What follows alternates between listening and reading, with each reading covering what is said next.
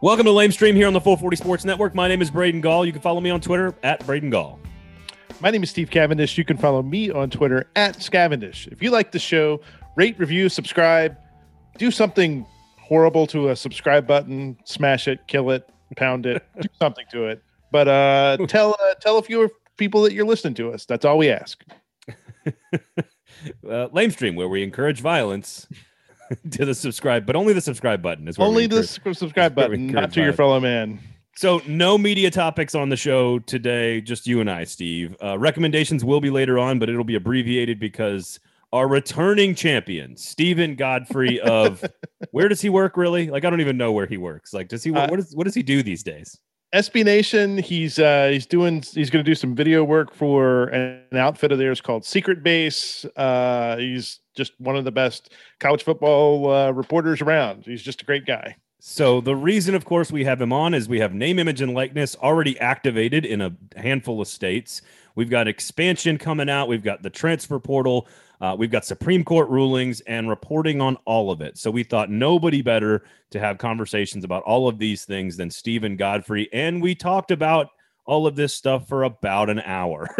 so Stephen is not short on opinions, not short on philosophies, and not short on information. You will have a great time listening to this interview. So cannot wait to get to it. And we'll get to it very, very quickly here. But of course, Lame Stream is brought to you by Jaspers, always Jaspers. Just like we are the next evolution of the podcast, they are the next evolution of the sports bar. Except for I charge people to park at my house. That's the difference. I will charge you. Oh yeah, everybody's got to get there, Steve. I will charge you to park at my house. No, free parking at Jaspers. Great menu, great food. Went and had some firecracker wings and a Creole roll, and you had a burger the other day while we watched England beat the Germans at Jaspers, and Tim Sullivan of Club and Country popped by to say hello. So we're always at Jaspers, man. So there's lots of reasons to go in there. The good food, the free parking, the air conditioning, the cold beer. Also, you just never know who you're going to see in there. Adam Vingan's in there all the time from the Athletic and the Gold Standard Pod. So you just never know. You just never know who's going to be there. So go to Jaspers. Just always go to Jaspers. Just stick your head in every now and then just to make sure you're not missing anything. And if you don't want to eat there, just go to the grab and go market and you can grab something and then go. So, all right. I don't think we need to sort of introduce Stephen Godfrey anymore. We will let him do the talking. We covered a whole range of subjects, a lot of SEC stuff, a lot of media stuff, a lot of college football stuff, and Stephen is brilliant. And here was our conversation with the great Stephen Godfrey.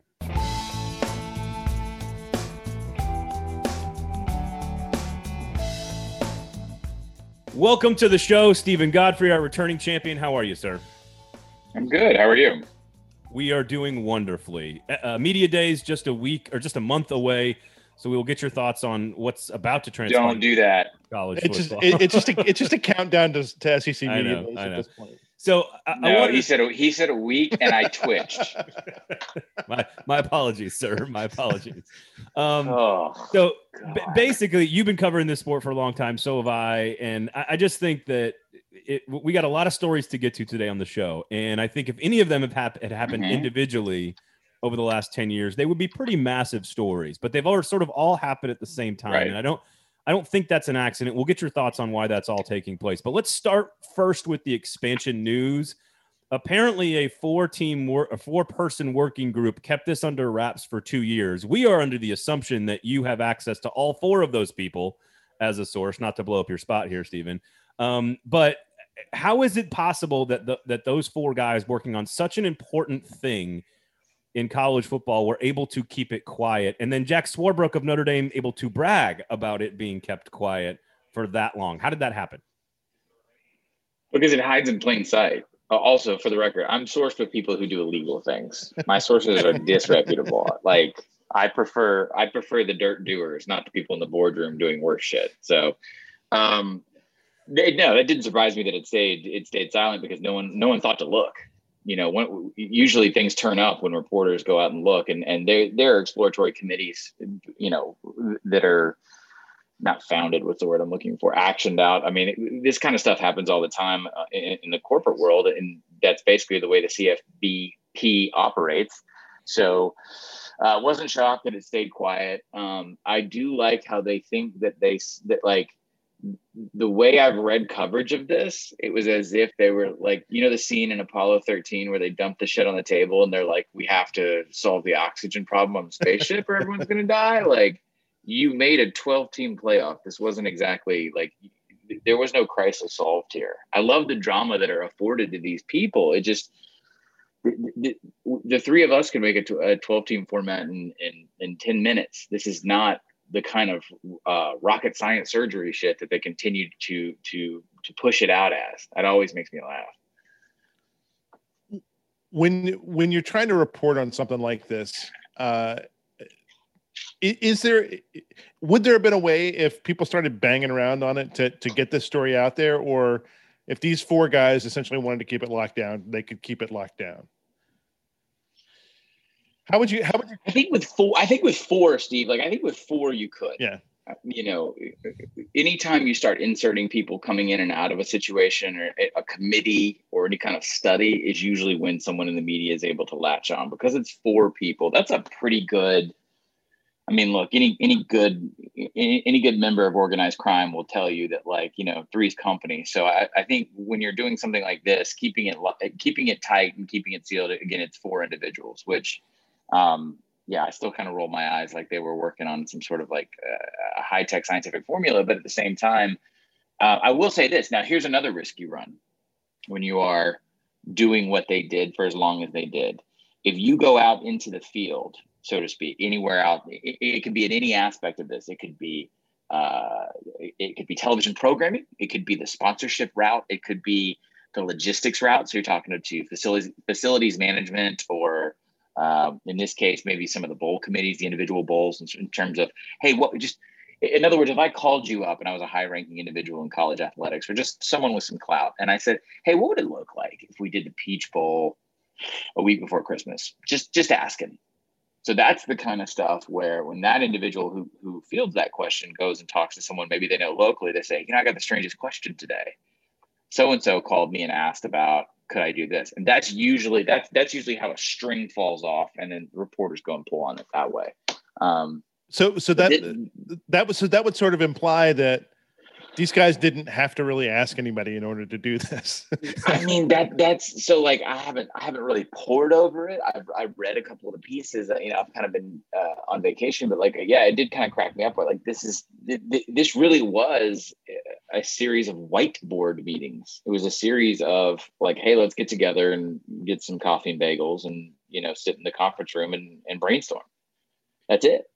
It was really no different than the kind of meetings that these third party groups now do to interview coaches during silly season. It's the same thing. It's like hotel ballroom. Everyone flies to like a neutral city with a big airport and big hotels around there. Like I think I've said this on the show before. The Atlanta Marriott is in the Atlanta Hilton at the airport. It's kind of they kind of follow that formula. Well, and it's not well, it's not unlike the picking of your vice president candidate during a campaign, right? Like, don't fly into any main airports, fly into random small towns, meet in random don't wear your aviators, Joe, when Obama was picking you, that kind of thing. I will say though, you know, you're absolutely right. It's not rocket science here. They're not curing cancer by putting together a correct, but I'm just, you never underestimate their ability to fuck it up. And they did with the bowl game. So what part of them sort of putting this out there when they did in the middle of the summer, knowing that there's going to be like a round of meetings and then another round of meetings in July, and then it's not really going to be decided on for a year. Like, how much of this is them actually being relatively intelligent and allowing the court of public opinion to sort of massage their decision-making? Or is that just purely a PR ploy by them? So I want to tell you a little story. This is my theory. I was standing at Big 12 Media Days when I still used to staff all the individual events. And this was, I don't know, 17, 18, something like that, right? And every single person was talking about what was going on at Baylor. And we were hammering Bob Bowlesby. It was a group of national reporters, probably 8 or 9 of us. And it was after Bob Bowlesby goes on the dais and sort of does his introductory, like, here's the state of the union of the Big 12. And then they just start we're just pounding him on, like, has there been any discussion of actually removing Baylor from the conference? Because this was, if you remember, this was discussed. This was something that was floated by other schools. The Big 12 is not as concrete, and it's not as religious in its formation in terms of almost a doctrine approach of the way the SEC is. So that they will kick your ass out as quickly as they bring you in, unless you're Texas. And this was being discussed. And you know what magically happened? Do you know what magically happened in the middle of that? Bob Bowlesby just happened to let it slip that they were going to vet expansion candidates. Isn't that amazing, guys?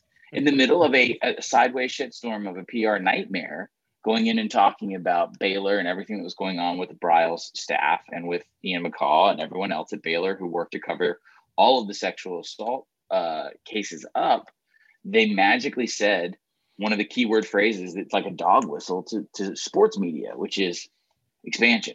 Expansion. Oh my God! Wait, what? We get to play our little hypothetical games and do our we get to do our little fantasy thing, and then all of a sudden the attention was diverted.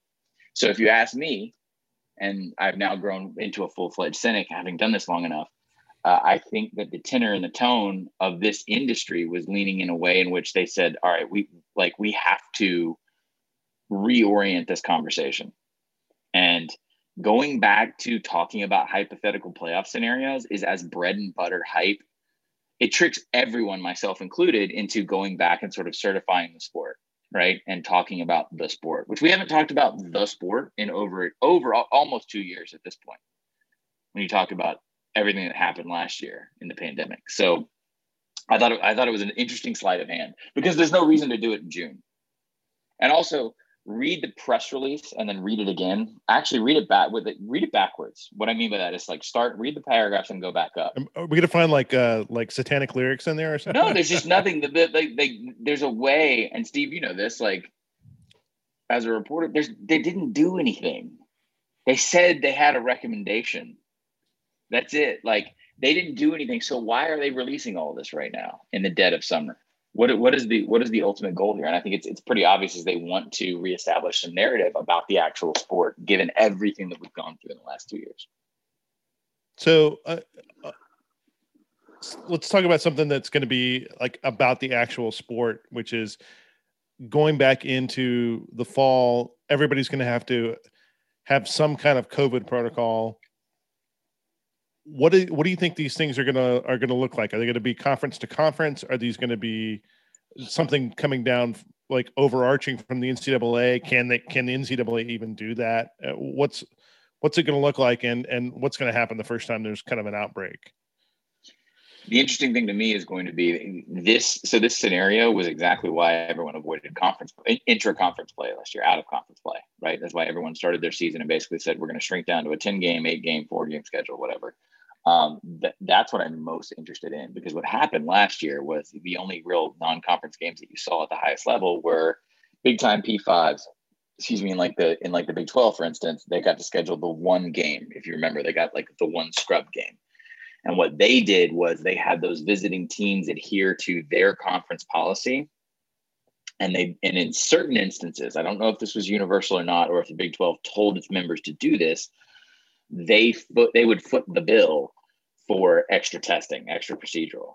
So in other words, usually the higher up you went, there were more. So a good rule of thumb last year was the more the money the conference makes, the more frequent there were tests. The more frequent there was some kind of, usually a Friday swab or a midweek swab, they could afford to do that. And by the way, the numbers on this stuff, it's hundreds of thousands of dollars a week for these programs to do this kind of stuff. I don't think people realize what lab tests cost. So I think you will see a conference by conference approach, but they will have to have some sort of unified strategy, because they know how much revenue they lost last year in not playing these games at the neutral sites, like basically the Labor Day weekend games. And they're not going to avoid that because they can't get it together on some sort of agreement on medical policy. What happened in Omaha, I think, is a very unique situation where there was a centralized standard. And I will say this, ironically, this is the one deregulated sport in terms of central authority, because the postseason doesn't run through Indianapolis. They usually actually find solutions faster than Indianapolis does, just for what it's worth. Shockingly. Amazing. Well, I want to tie this COVID thing in with all the other stuff you were just talking about. Sort of amazingly, the expansion conversation comes around to sort of distract us from all these other things that are taking place: transfer portal, name, image, and likeness, player empowerment. Whatever you want to include in all of that stuff, right? Mm-hmm. Legislation, Supreme Court ruling that's taking a sledgehammer to the amateur model. All this stuff that's happening. I get them wanting to sort of distract from that message inherently, because they think like a bunch of old, powerful people, because they are a bunch of old, powerful people. My question, and we'll get to coaches in just a second on this. My question is, isn't there a lot of misinformation being peddled by like old coaches or, certain media members who sort of long for the old days of yore in college football? Like, couldn't the NCAA and all these people just lean in to all of these changes and say, look, your experience as a fan is not going to change at all, but we're just looking out for the athletes a little bit more. Like, isn't there a PR strategy there that they don't have to go use this giant, distracting thing? Does that make sense? Like, couldn't they just have leaned into all this and said, look, guys, you're still going to sit in the same section of your favorite stadium and cheer for your same team exactly the way you have for 50 years? There's no incentive to do that. I'm not saying, like, your theory is valid, and you would assume, again, like in the corporate world, you see, well, there's more incentive to pivot. These people have never had to play by these rules before, right? Because they've had control of every part of the apparatus. They don't understand how to pivot. They don't understand how, look, our revenue model is going to change. How we market this is going to change. They've been making the same widget since they invented that, it being a widget, and were able to profit off of it back when they were trying to outlaw the wedge, because it was giving people concussions and killing them. That's what they claim. That's why they formed the NCAA.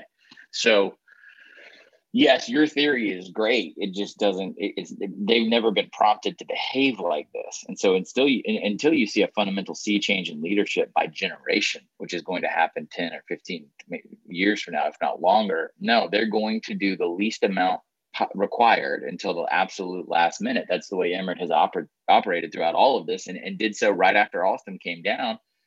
I think it was within 24 hours of Alston, he turns around and says, well, we really need a unified policy on NIL. Well, no shit. We've been doing this for 2 years. I think they were waiting because they thought they had a puncher's chance when they went to SCOTUS. I really do. I think that they thought they could get away with it because, again, we shake our heads now.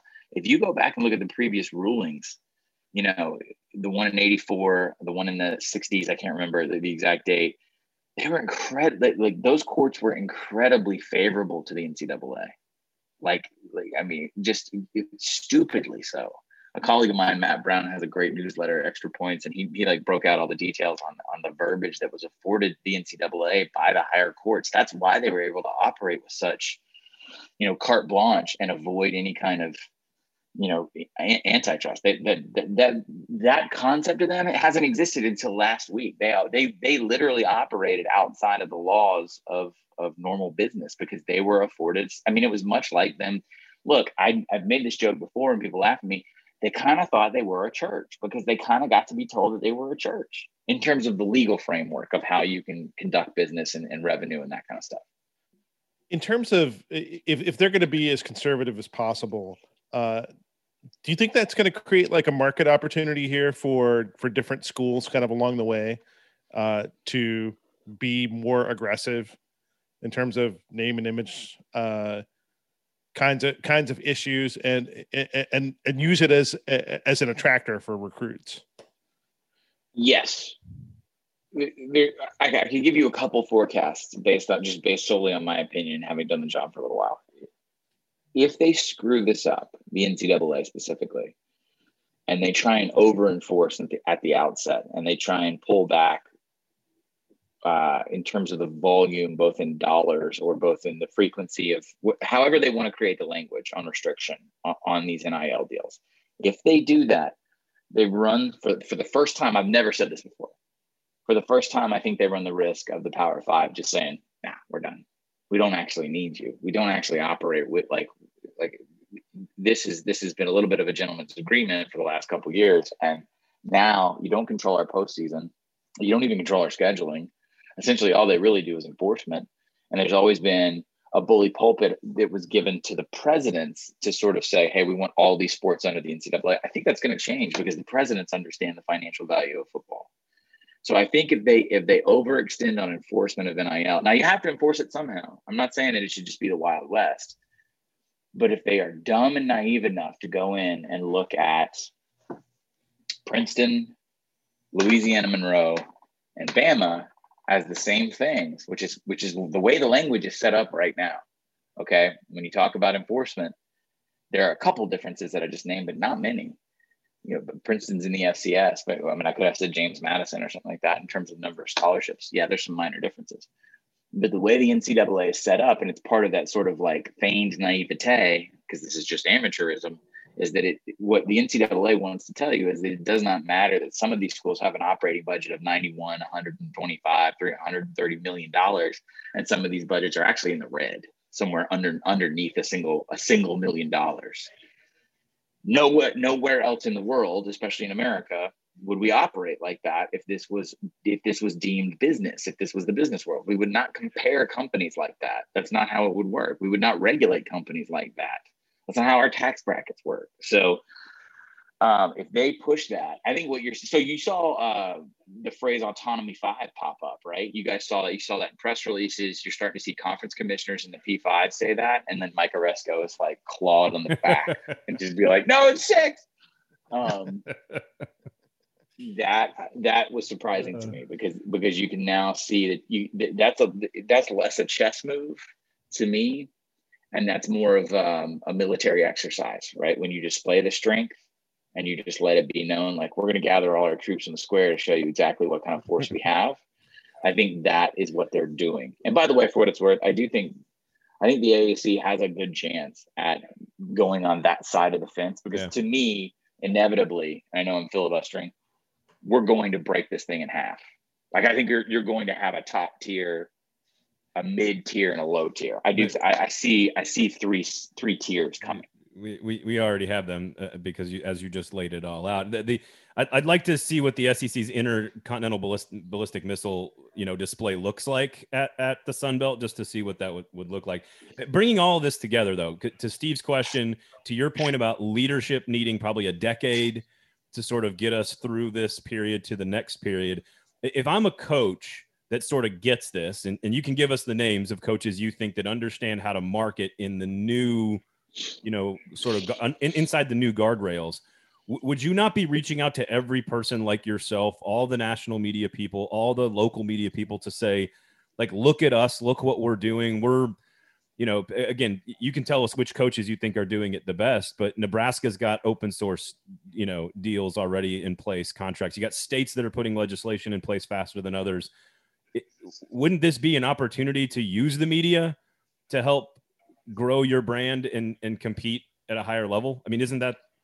Yeah, I think you'll see that. I think you're going to see that, and it's not going to start with people like me. It's not going to start with the colleagues I have on the national level. It's not going to start with the New York Times. It's not going to start with Sports Illustrated. It's going to start with 247. And it's going to start with Rivals. And it's going to start with the other ones. Like, it's going to start at the recruiting level. It is. It just is. It's that they're going to reach out. The reason why it hasn't happened yet is they don't know what they can say. Okay. So, like, in Nashville, I'll give you a real local joke. Like, you build a garage on your property. Is it a freestanding property? Do you go in front of the city, or do you just build a closet that happens to turn into a toilet after the inspector leaves? Right. That metaphor is exactly what's going on right now at the moneyed institutions. Okay. So not Middle Tennessee State, but in Knoxville, absolutely. They have this thing ready. The problem is they don't know what they can say.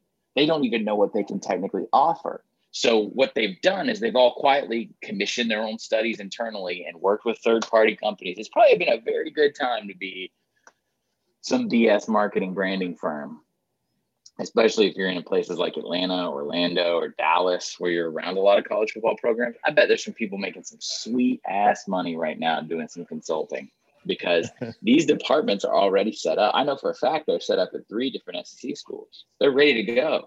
They just got to pull the sheet down and go into operation. The problem is the governing body no one above knows what to do. So it's like, this is the problem. Look, your instinct is right here. They're going to promote the hell out of this. They just don't know what they can say and when, because they don't want to run afoul of recruiting violations, because no one wants to be the last school that gets popped in the dying days of NCAA enforcement. carry a ban into the new era. I mean, like, yeah, think about so Tennessee. Who wants to be the last soldier shot on the battlefield before it ends? Like, yeah. I mean, and that's the other thing too, is they're going to have to. These are big, broad solutions. This kind of reminds me a little bit of like the argument of defund the police. You haven't really thought this. Like, your intentions might be noble, and certainly your motivations are understandable, but you haven't thought this through. I haven't heard an argument yet that is salient enough to carry through all the major hypotheticals. And the problem with the Power 5/6 saying, okay, we're divorcing, we're leaving, I declare we are no longer under jurisdiction. What are you going to do? Because you have to have some kind of enforcement. Even I'll say that. And I've been probably the most outspoken critic of NCAA enforcement since I've been doing this job. But you have to have something. You have to have some sort of regulatory body. This is not libertarian to its bone, because it would be a disaster. I had someone ask me last week, they're like, so what, did like people just stop cheating after all this? And I'm like, are you kidding? This is America.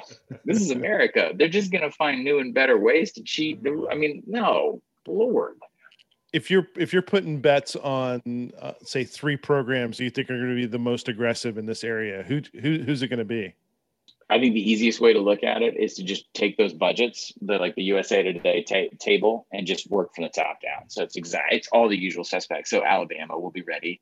LSU will be ready. Certainly the Texas programs, and on you go. I think Notre Dame this could be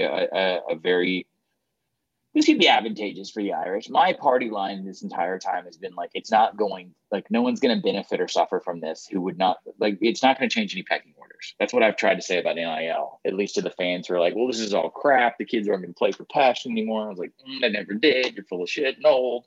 But where you are on the chain is probably where you're going to be under NIL. I do think if you have a national brand, you are going to be better positioned to help actually brand your students. That makes sense. So I think even in 2021, we still consider the Notre Dame brand to transcend region, right? There's a ubiquity to that.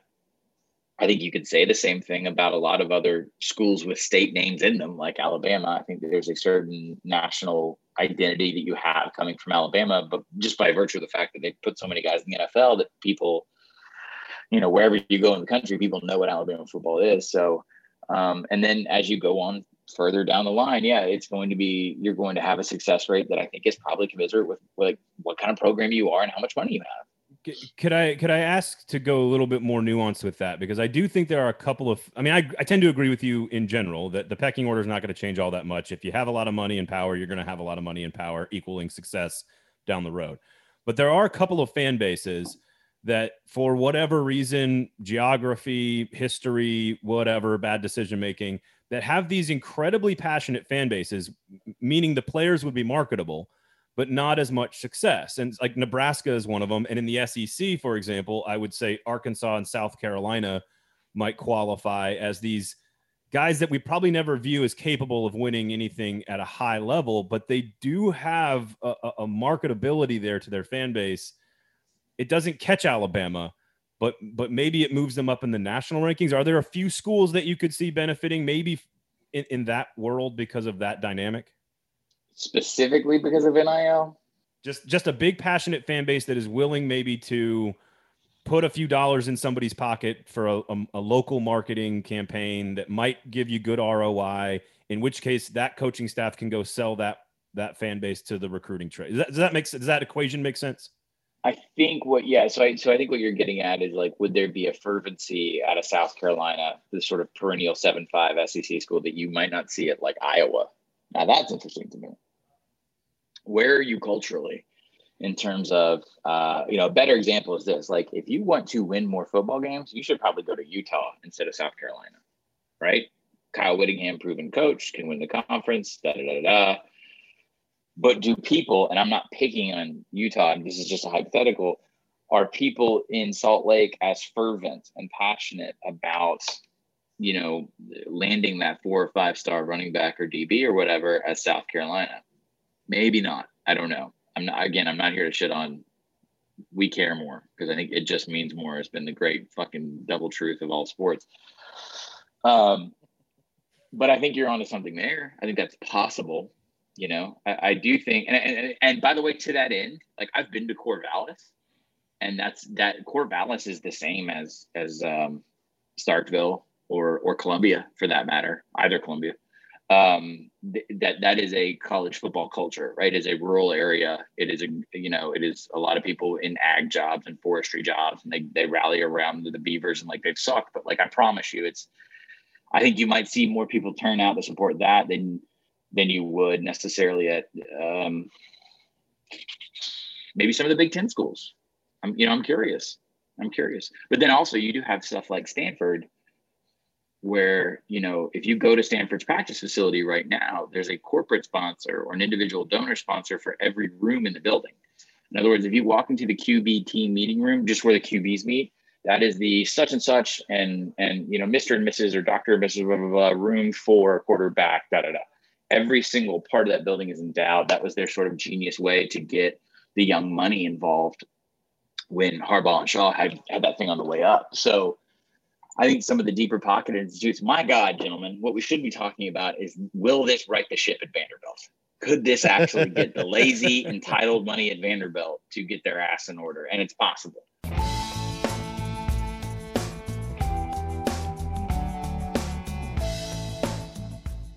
Lamestream is brought to you by Jaspers. Oh, I like that. You like it was like a play action fake. Sometimes you gotta switch it up a little bit. I appreciate that. The neighborhood watering hole, the next evolution of the sports bar with great food and free parking over on West End. Jaspers. We were in there. We were in there to watch, as we said at the top of the show, to watch England Germany, do a little Lamestream planning, and I have to say I hadn't tried the picnic burger yet. It's one of the few things I hadn't tried, and it was fantastic. Just a great burger, and something I really appreciate. And I have needled other sports bars around town for this. Give me a medium rare burger. Give me something with a little pink in the middle. Oh, thank God. It was perfectly cooked. I mean, I noticed that. I was eyeing your meat, Steve. Easy. I looked over and I pointed and I said, that burger is cooked exactly right. Tim Corbin would be angry at you and he would not eat that, but you got a great burger. I'm not going to name names, but there are places around town where you go and the burger is just like, I mean, it is beyond well done every single time. It's like, look, if you're going to have beef, taste the beef. You should be able to taste what you're eating.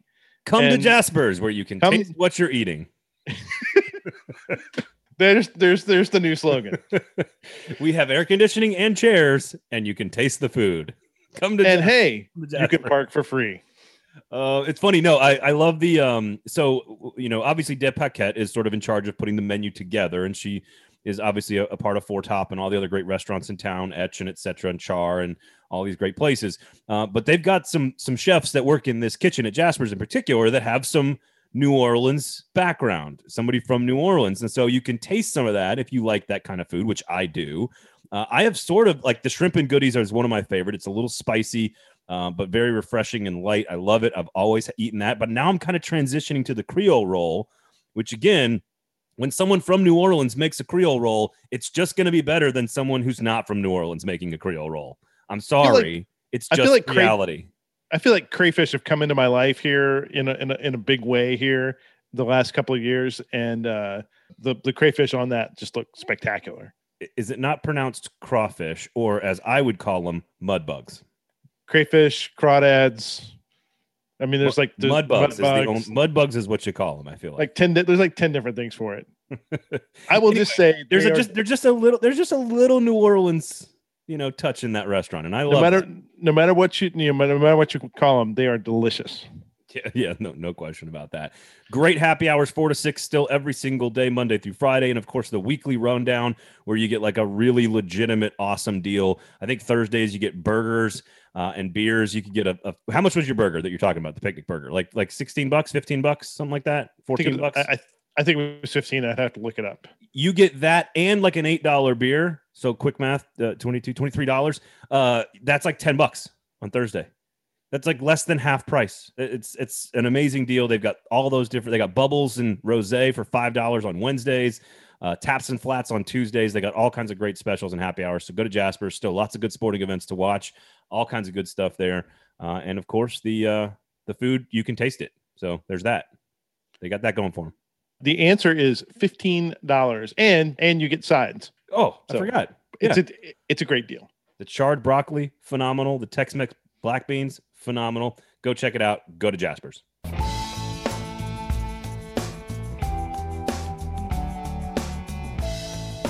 Well, so like the great scam in book publishing has always been, you get somebody to buy like, 100 cases of your books and put them in a garage someplace. I'm wondering if is Beeman Automotive going to be able to buy like a couple of thousand T-shirts or jerseys with somebody's name on them in order to Anheuser-Busch. Try Anheuser-Busch. But instead of doing that, why not just have Beeman Automotive take the same amount of money and just have the kid at a meet and greet? Yeah. A lot of this becomes less nefarious. That was the point of all this, was like it's on the up and up. I mean, look, kids have had no-show jobs at car dealerships in Texas and Oklahoma and Alabama and Georgia for years. And so now it's like, all right, well, instead of doing that, let's just have a signing on Saturday. Like, it's the same thing. Like, it's literally the same thing that like baseball players do in the off season. Like, I'll be at this card show, or I'll be at this, gun expo at the Ag Center. Like, they want to normalize those revenue models as much as they can. And I think what we've done is look, they made the black market. They did this. I write about it, but they did it. We talk about it, but they did it. And the problem is we've seen all these incredible, fanciful ways of circumventing money into recruits' pockets and their families. And I think we're all addicted right now to like, how are they gonna game this system? I think honestly, most instances will be good, normal the kind of endorsement deals that you would see in any other sport. You know what it'll look like in a lot of ways? NASCAR, right? If you have the driver of the Bass Pro Shops car, he goes and does an event at the Bass Pro Shop. It's going to look something like that, I think. And if you're in a small community, by the way, like, I don't think Murfreesboro applies here. Coastal Carolina, right? In the Myrtle Beach community, if you have someone, McCall, right, the quarterback of Coastal Carolina, yeah, he's probably like, if you're going to have that kind of season and like beat BYU and do all that stuff, like you're going to probably have 2 or 3 car dealerships or whatever in the Myrtle Beach area, and you're going to become a local hero.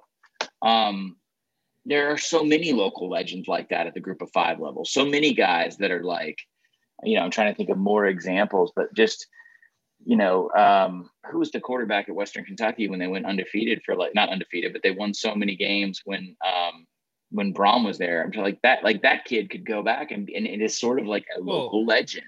Dan Lefevre at Central Michigan. Yes. Garrett Wolf at Northern Illinois. Like we can keep going with these guys. Right. I think again, to reiterate a point to anyone listening who is scared and concerned about the future, it does not change your experience on Saturday watching that quarterback play football. It does not do anything. Well, and it's not going to change. It's not going to change the performance. It's not going to change the product. It's really not going to change the product. If you thought it was legitimate before to have UT Martin play Auburn, it's going to be just as legitimate now because 10 kids at Auburn have some sort of endorsement. It's the same damn thing. So let's go to kind of continuing with this athlete conversation, because we saw Kylan Hill last summer during the pandemic sort of enact some change. We had the whole thing with Oklahoma State and Mike Gundy and some of their players, good football players. I'm not really sure exactly what actually came of all of that, but this is a PR messaging thing that players are now understanding that their voice has some power. I'm curious how much power you actually think they really have. And do you think all of these changes will lead to schools, conferences, the SEC, perhaps actually allowing a little bit more access to some of these players? Because we can access them right now on their Instagram account. I just am curious what you think the results are from a media interaction standpoint. Yeah, no, they're going to have to change that paradigm is going to shift the most. And that's the one where I'll stand and laugh as it burns.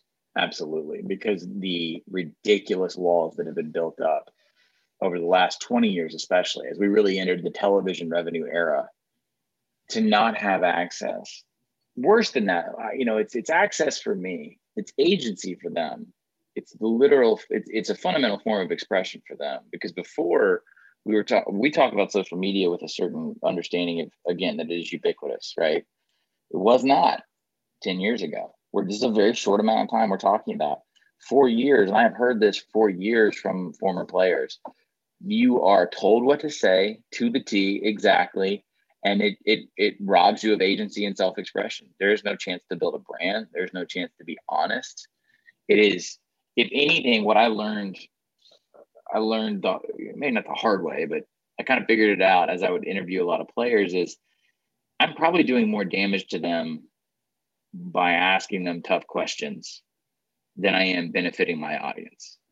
And it's a sort of a first do no harm scenario sometimes. And it depends on what the subject matter is. But what I mean by that is, if there's a new coordinator that comes in and a position player is not going to benefit from that change, and you're really pressing him about that, this is not the pros. He doesn't have to say, like, I'm just going to ride out a year here and figure it out. Or like, he doesn't have those rights, I guess. He doesn't have, I'm trying to think of the word specifically, but It certainly doesn't have that flexibility. I mean, right.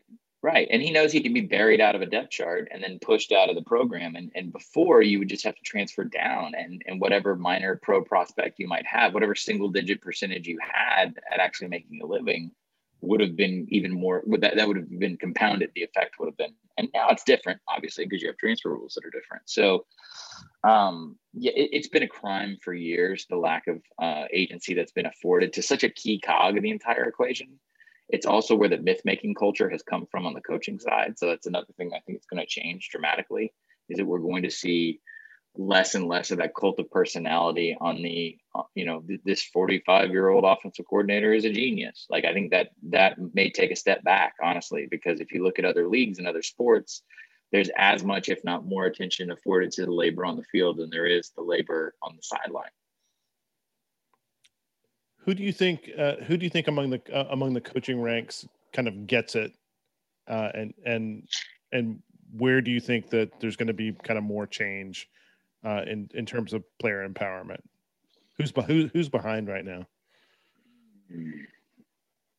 That's a good question. I think that I was really shocked the way that the messaging got out when Krzyzewski announced his retirement. That the way it read to me was that he was sort of signaling basketball's beyond repair.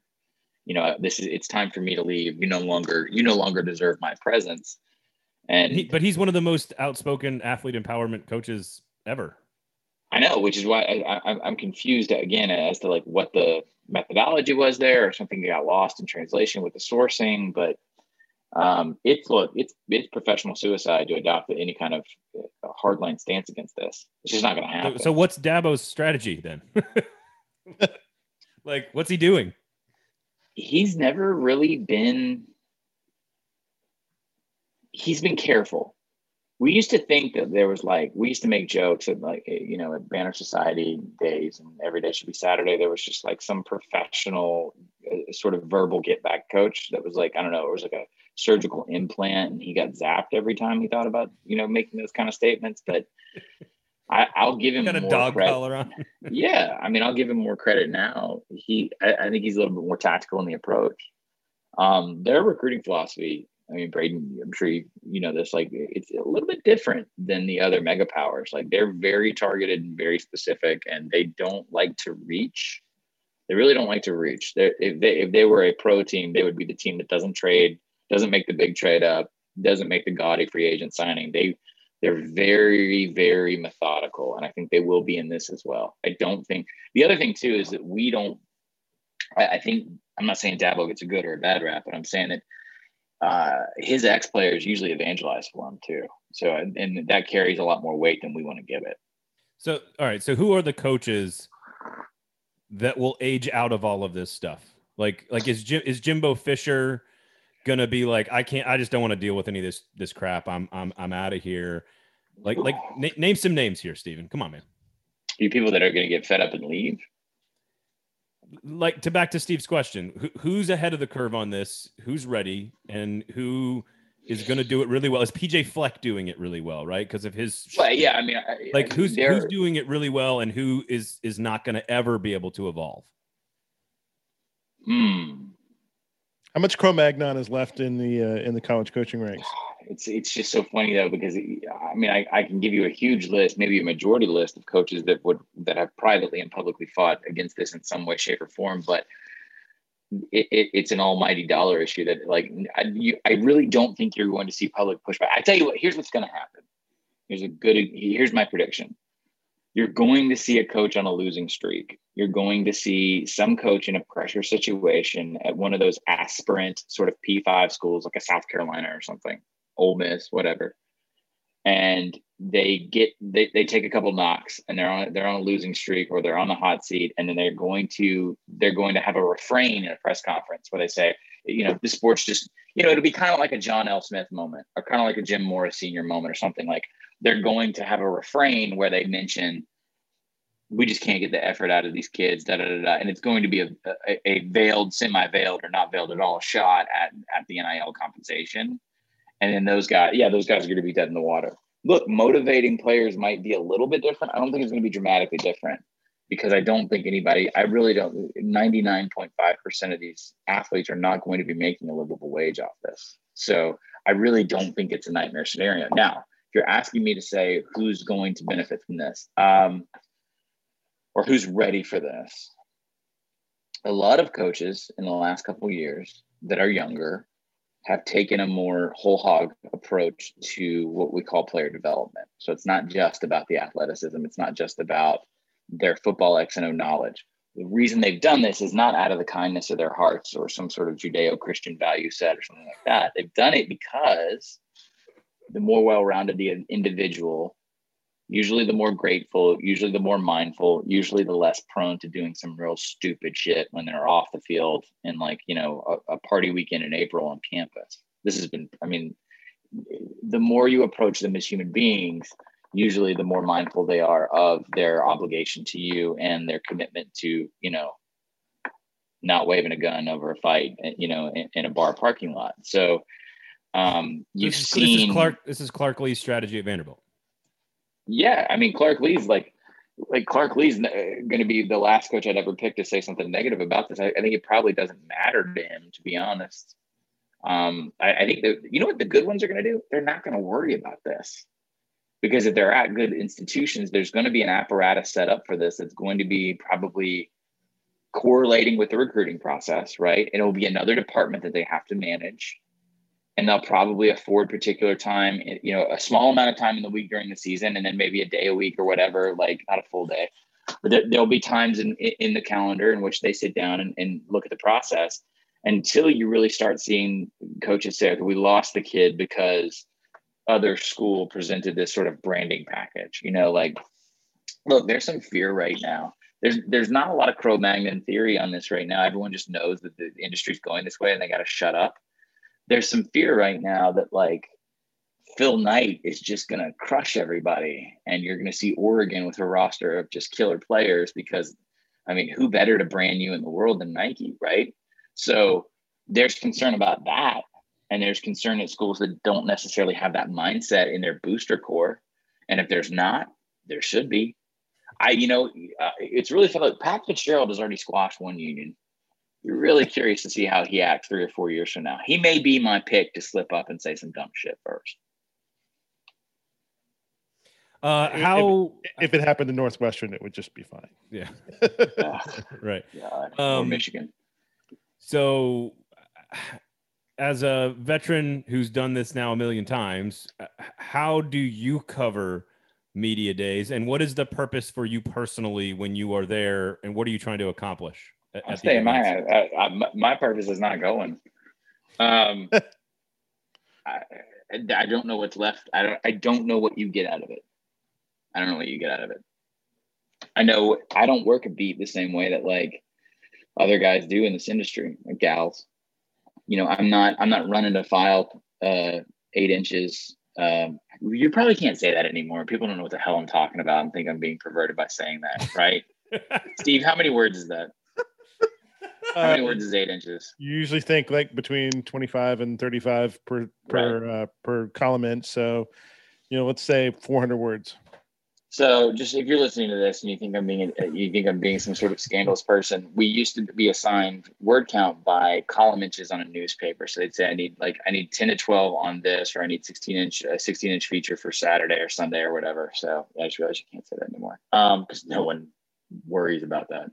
I'm not there to do that kind of stuff anymore. I mean, there's some glad handing that could happen, and I still haven't decided if I'm going to skip all of them, Braden. But no, that nonsense in Hoover.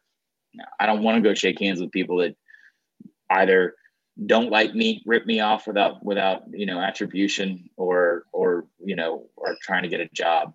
I don't want that crap. I don't want that. So the Hoover one specifically is designed for TV now. Let me not sound too much like a sourpuss. Yeah.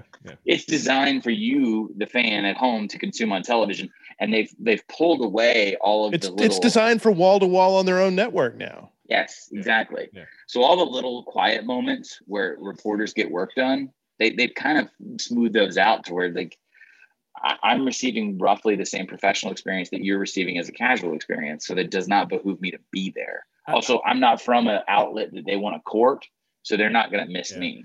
I think it's interesting, though, because I do feel like my biggest shift mentally in covering the sport for almost 16, 17 years now were those tiny moments with the players at SEC days that were the most impactful on my career and how I view the sport and how I see the things. When I read about Chris Connolly going to Georgia as an 8th grade reading level and then leaving Georgia as a published children's book author, like that is, or Malcolm Mitchell, I should say. I get my like activist Georgia wide receivers confused, but like Malcolm Chris Conley made an entire Star Wars film. Right. But exactly in Sanford Stadium. 2 brilliant guys doing brilliant things that the SEC never really allows us to see, except for that 1 15-minute of intimacy you get in a room that no one sees.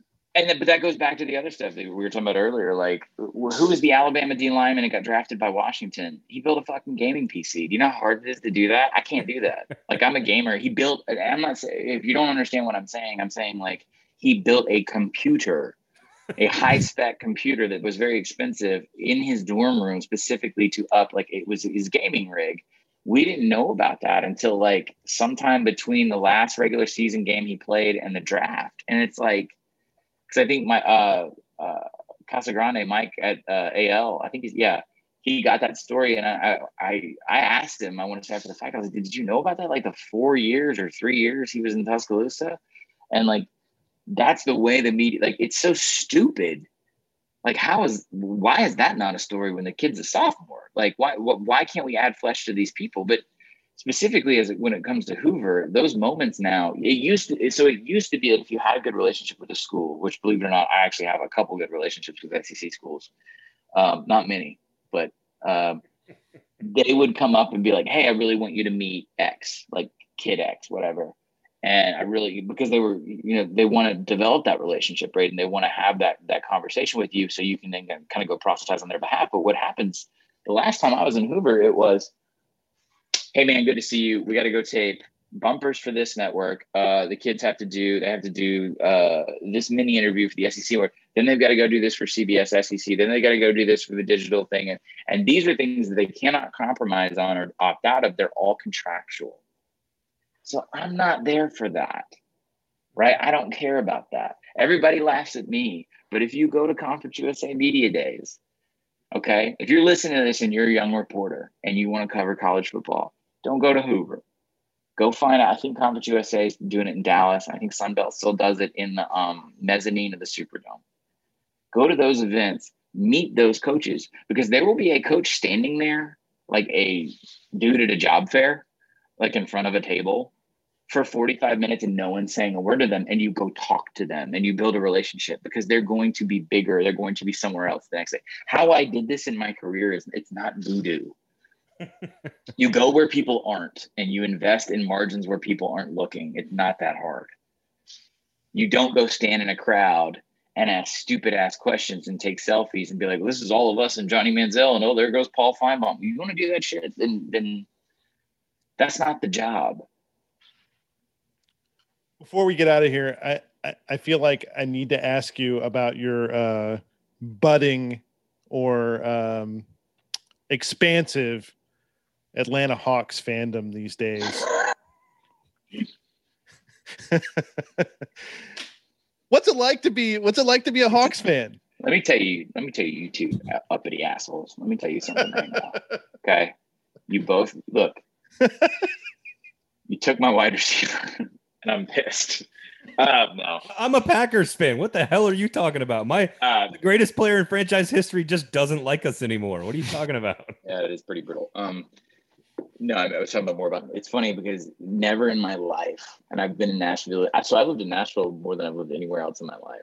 And I never thought that, like, because I'm from Georgia, that being an Atlanta fan would ever like come in conflict with Nashville. And you guys know, like, I'm a huge Predators fan, and I maintain a 50-50 MLS support for Nashville and Atlanta. Ooh, that's tricky. Yeah, it is tricky, but also I want to be able to take my kids to those matches and not have them just sort of sit there like they're grumpy sports writer dad like this. And so, sorry, it's a visual medium. But the Hawks thing it's sort of pre-awakening Predators, in that, like, the team is there. Imagine that period of time stretched out for about 35 years. The team is there. The team is there. They've never given you any functional reason to invest. All right. On paper, you want to be invested. Even as a somewhat cautious consumer, that, like, every time they look, this is the first time they won a game in the Eastern Conference Finals for the first time in history. Yeah. The other night. And then they've lost the next two. But what I'm getting at is, like, it's just strange to have a team that just existed, was sort of like a comatose patient for so long, and then become exciting and dynamic. And I think the hard thing for me as an NBA fan was that, like, I was taught from the outset by my friends who are NBA writers, like, oh, no, you'll never see a championship. You'll never have a chance to it, because there's like 4 teams that build superstar rosters, and they dominate the postseason conversation. You should cheer for players. And I was like, no, dude, I'm from Atlanta. Like, I can't take the brand off of me. Like, I mean, the literal brand. Like, it's the scarlet letter. So, like, I have to wait for this team to be good for me to be fully engaged in the league. And so now that they are, yeah, it's kind of like, I don't know what to do with my hands. Like, it is strange, definitely. So, and yeah, I have seen one championship in my lifetime in any sport, period. One championship. And that was 1995. How long ago was that? It was a long time ago. I've seen 2 in all of my teams, and that was 96 and 2010. But otherwise, I have the exact same issue with Knicks, Mets, Predators, all that stuff. The Predators, the cup loss would have been a lot harder for me if I had not, like, 6 months prior, been in Houston for 28-3. So, and also, like, and I think true. Braden, you and I talked about this. Like, when the Preds got there, they were so hurt. I think even the city was so happy, and it changed. I really do think it changed Nashville forever for the better in so many ways. It changed our identity. Like, it's definitely the thing I'm most proud of as a Nashvilleian when it comes to sports, at least. I don't think if they won the cup, it would be the same. I think if they won the cup, it would be great. It would be a huge party. It would not be the same as that run in 2017.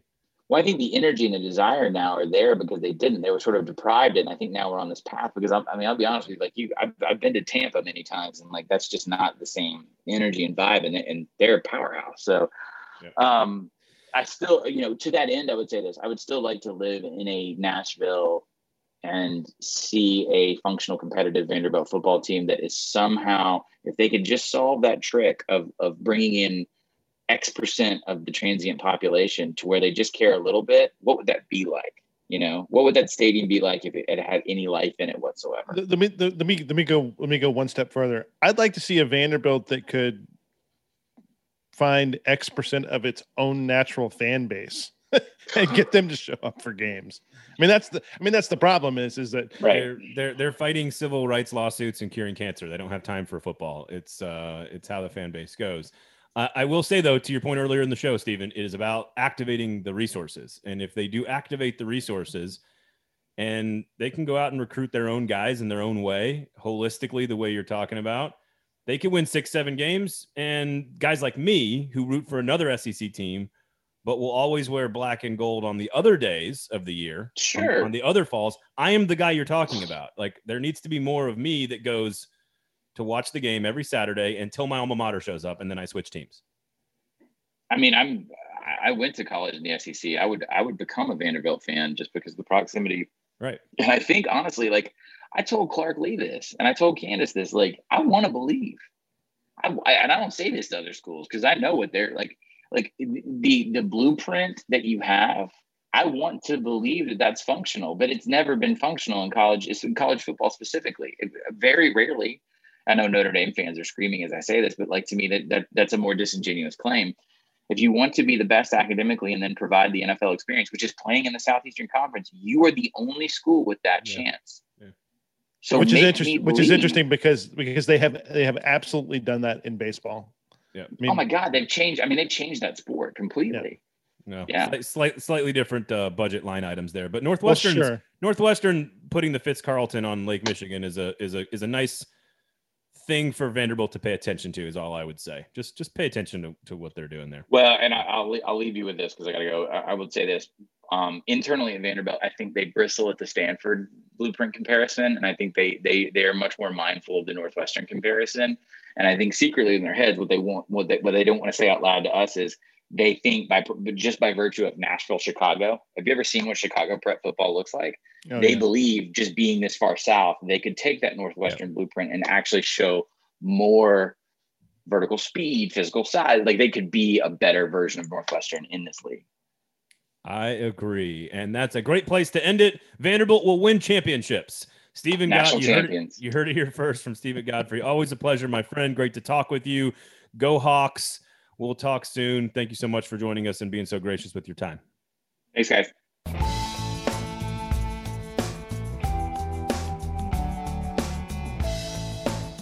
Well, folks, that was Stephen Godfrey. I feel smarter. I'm a little tired after listening to that, but I'm a little angry. I'm a little tired, and I'm smarter. That's what happens when you listen to Stephen Godfrey. I love me some Godfrey.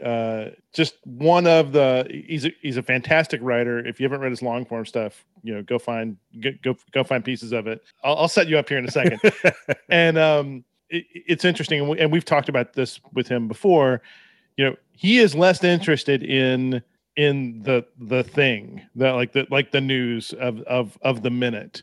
He is much more interested in everything around that and like trying to explain all of that. And he really is one of the best guys trying to explain the college football world in kind of like all of its glory and, all of its warts. Just a hell of a writer and a really good guy. And a tiny little prediction from him that it's the first time in his career he's felt like the Power Five could actually break away. Just a tiny little kernel in there of, man, this actually could happen. I'm not so sure. And that's not been a thing that almost anybody has ever actually believed. So, go check out all of his work everywhere, all over the place. Banner Society, SB Nation, Vox, you name it. He's doing all kinds of great stuff.